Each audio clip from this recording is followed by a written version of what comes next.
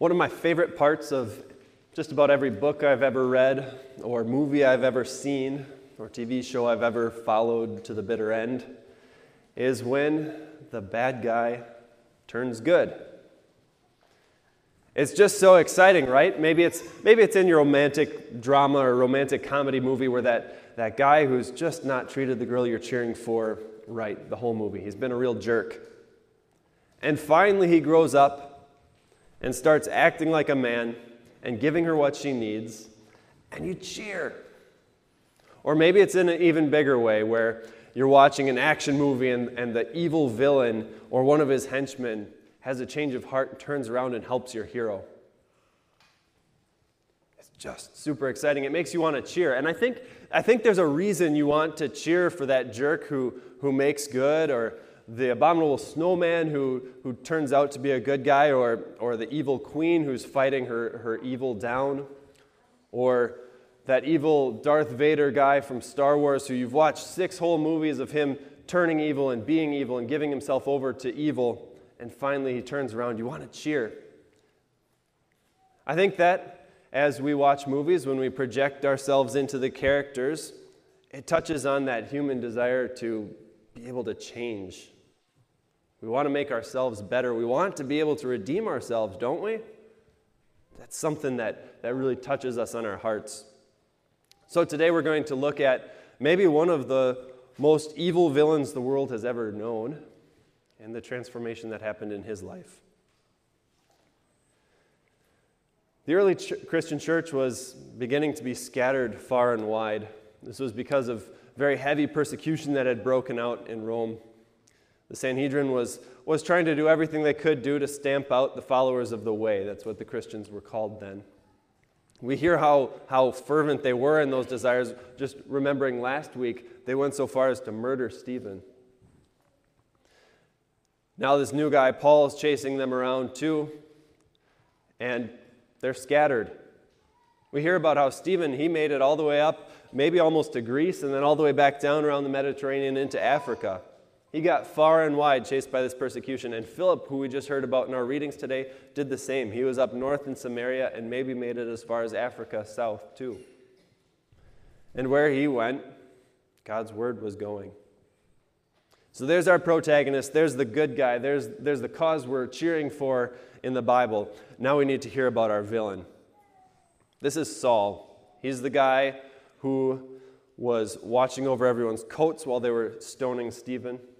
He was the guy who was the star student of Gamaliel, the Pharisee who advised the Sanhedrin on how to let Christianity die out.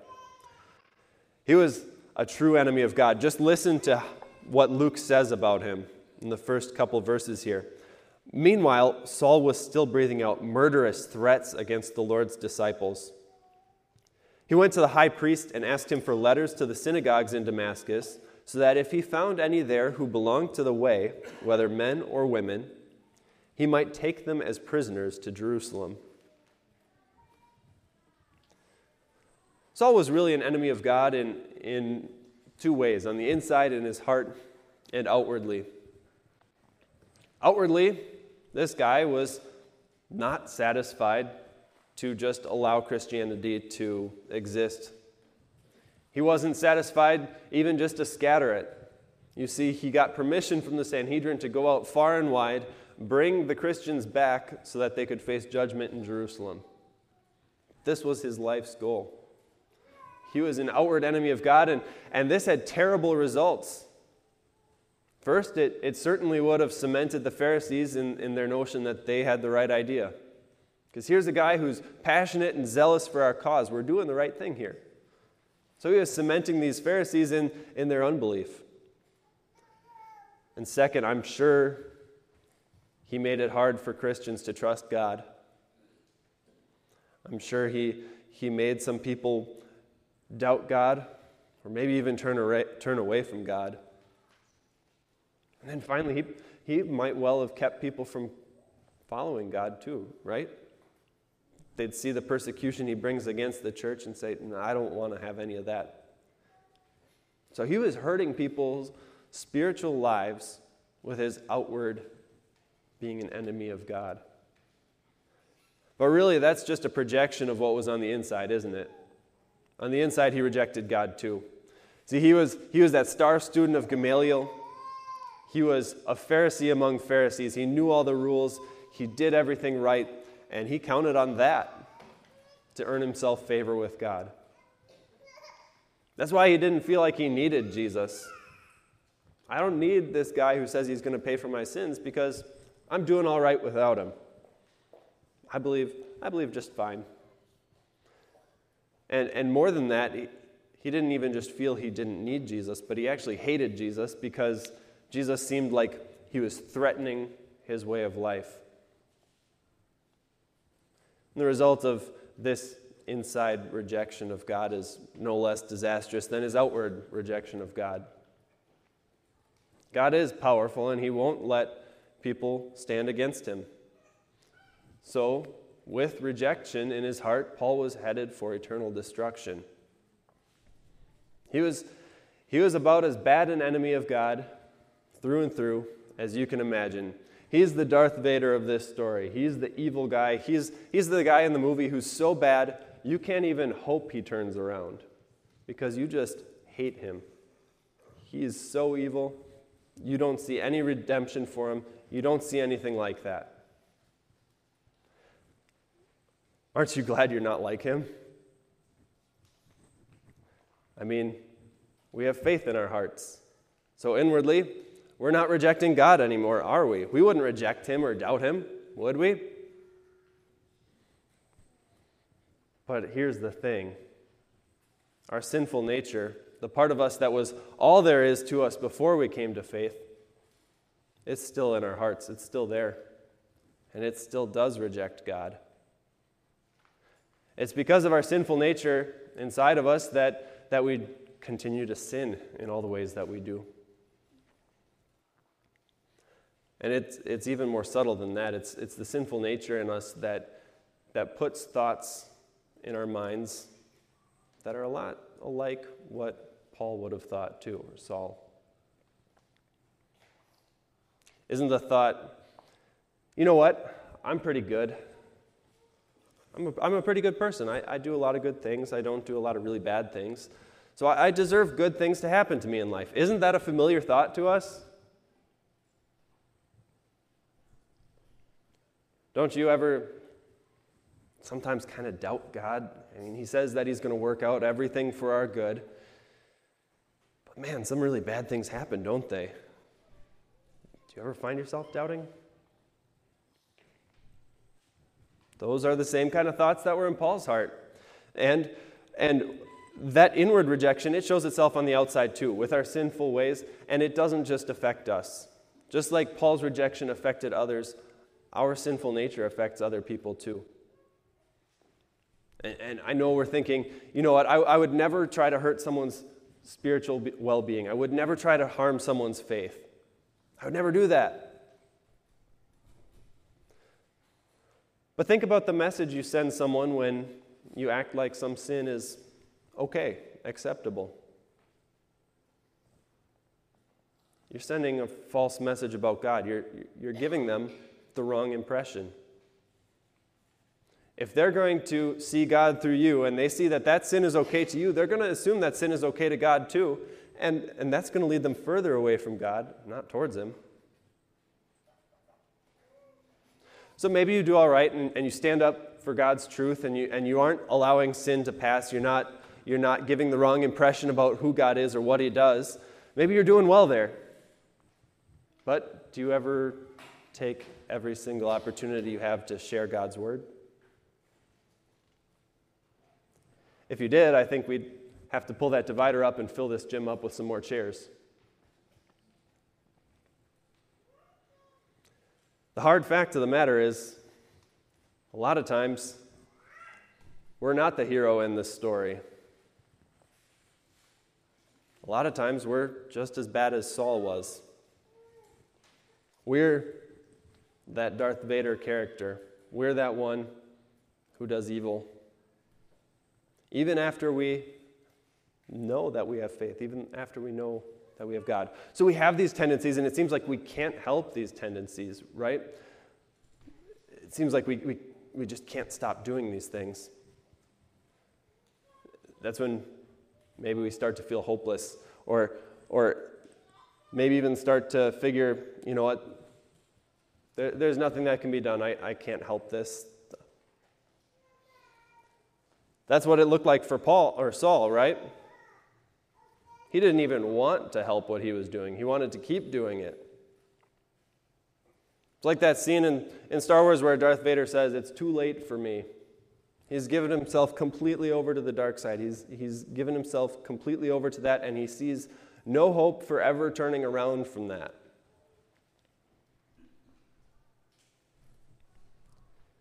Darth Vader needed a transformation. Saul needed a transformation. We did too. We still do sometimes, right? So let's look at how Saul was transformed. As he neared Damascus on his journey, suddenly a light from heaven flashed around him. He fell to the ground and heard a voice say to him, "Saul, Saul, why do you persecute me?" "Who are you, Lord?" Saul asked. "I am Jesus, whom you are persecuting," he replied. "Now get up and go into the city, and you will be told what you must do."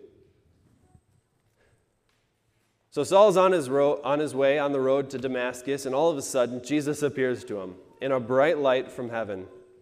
A bright light that's brighter than the noonday sun in the desert. That would have been a stunning thing to see. It knocked Saul off his horse. This is the glory of God. Only God can appear in such splendor and majesty, and Saul knew it. He knew it was God he was talking to. So when he asked who you are, and Jesus identified himself and said, "I'm Jesus," it clicked. Saul was convinced. Jesus convinced him that Jesus is God. And oh man, if Jesus is God, that means a lot of things. That means I've been doing the wrong thing this whole while.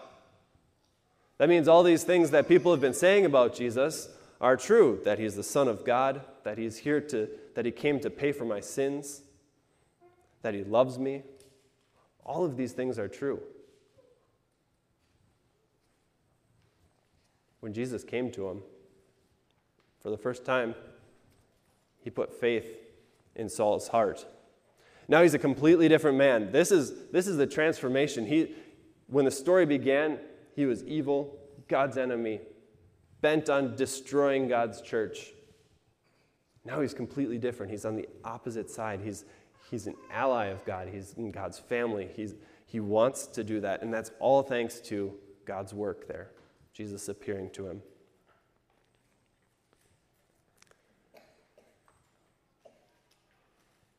Do you ever wish your conversion was that spectacular?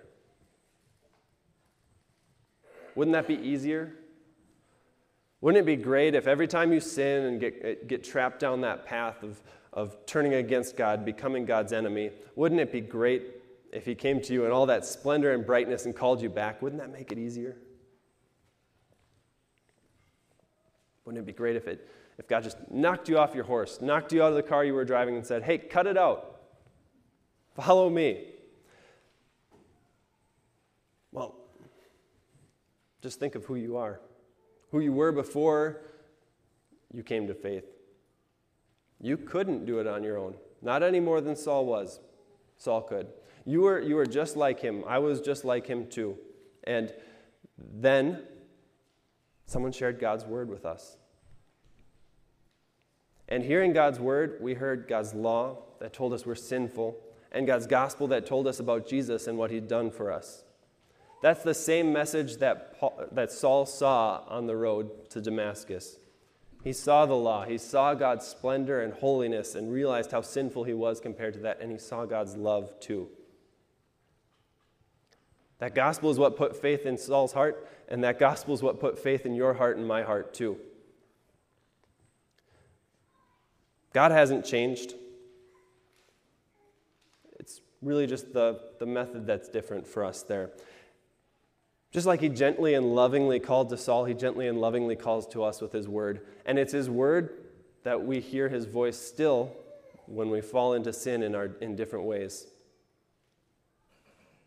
And really, coming from our background of sinfulness and rejection, that's no less a miracle than what happened on the road to Damascus with Saul. When we see God's word, God convinces us that Jesus is the Savior we need and that Jesus is the Savior we have. That's what he uses to call us out when we stray. So praise God for that transformation, because we've gone through the same transformation that Saul has. And we still are going through that same transformation on a daily basis. So God's blessed us with new life when he brought us to faith in Jesus. So let's look at what happened to Saul after his conversion. The men traveling with Saul stood there speechless.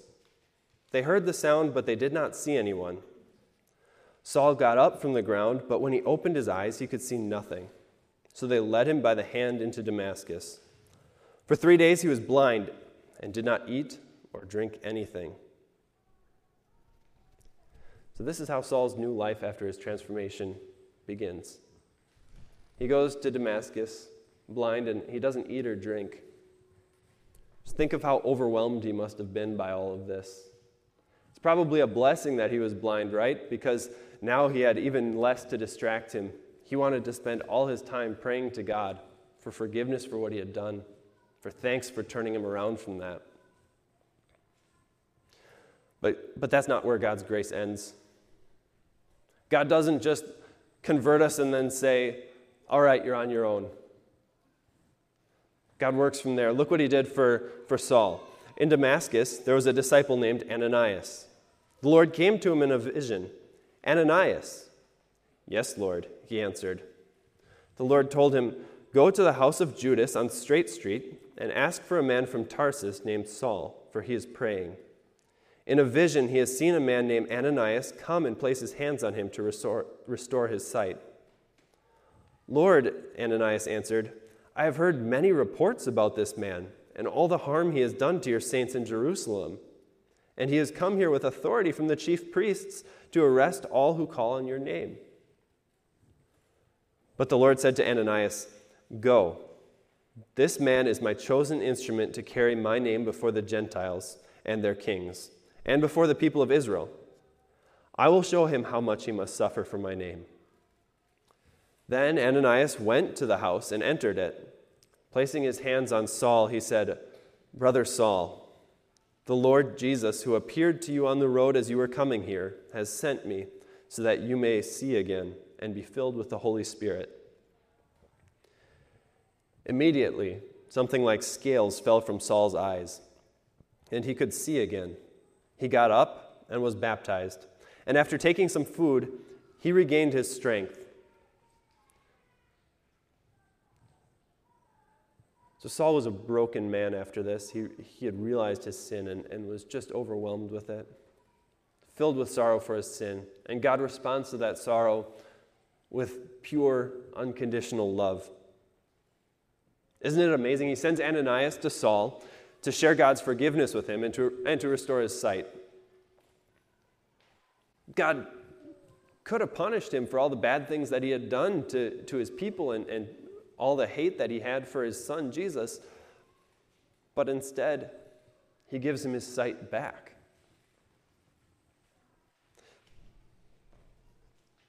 He cares for him. God's pure love is shown very well through the words of Ananias, too. Ananias doesn't question God, but trusts his plan and goes to Saul. Ananias realizes that he and Saul really came from the same place. Once, they were unbelievers. They hated God. They were both enemies of God. And now they are living under the same grace, the same love. You can see that just by looking at his words. Look at how he addresses Saul. He warmly calls him brother. After that, Saul gets up, and the first thing he does is he gets baptized. And he eats and drinks because there's no need for him to fast and mourn over his sin anymore because he knows he has forgiveness from God. After this, Luke tells us that Saul spent several days with the disciples in Damascus. At once he began to preach in the synagogues that Jesus is the Son of God. All those who heard him were astonished and asked, "Isn't he the man who raised havoc in Jerusalem among those who call on this name?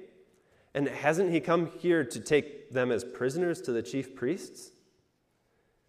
Yet Saul grew more and more powerful and baffled the Jews living in Damascus by proving that Jesus is the Christ. So he doesn't wait, does he? As soon as he's transformed, as soon as God calls him back from being an enemy, he's out there on the front lines sharing God's message. Let me go back to Darth Vader one last time. As soon as he saw Luke there, at the very end of that last movie, as soon as he changed, as soon as he turned away from the darkness, he acted. He saved his son Luke. He destroyed the evil emperor. That's how these transformations work. It doesn't just stop with the transformation. It continues with action. That's why this is so exciting. That redemption that we all hope for is possible. It's just not where we're looking. It's not in ourselves. It's not on us. It's completely on God. And that's the best news, because we couldn't do it even if we tried. But God can, and he did. Saul knew that.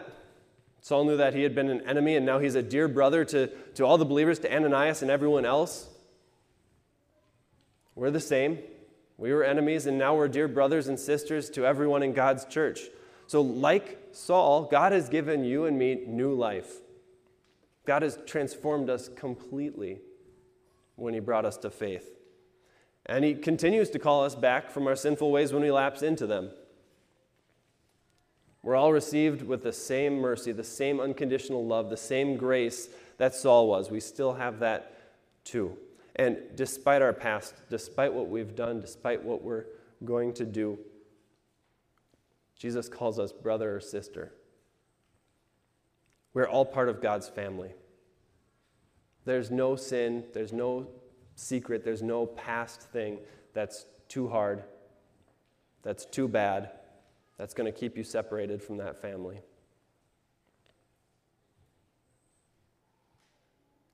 So, as enemies of God who have been transformed into dear members of his family, what are we going to do? Friends, let's be like Saul. Let's throw ourselves wholeheartedly into our new lives, right? Let's live for God. And let's keep bringing more people into God's family and telling them about his amazing love. Amen.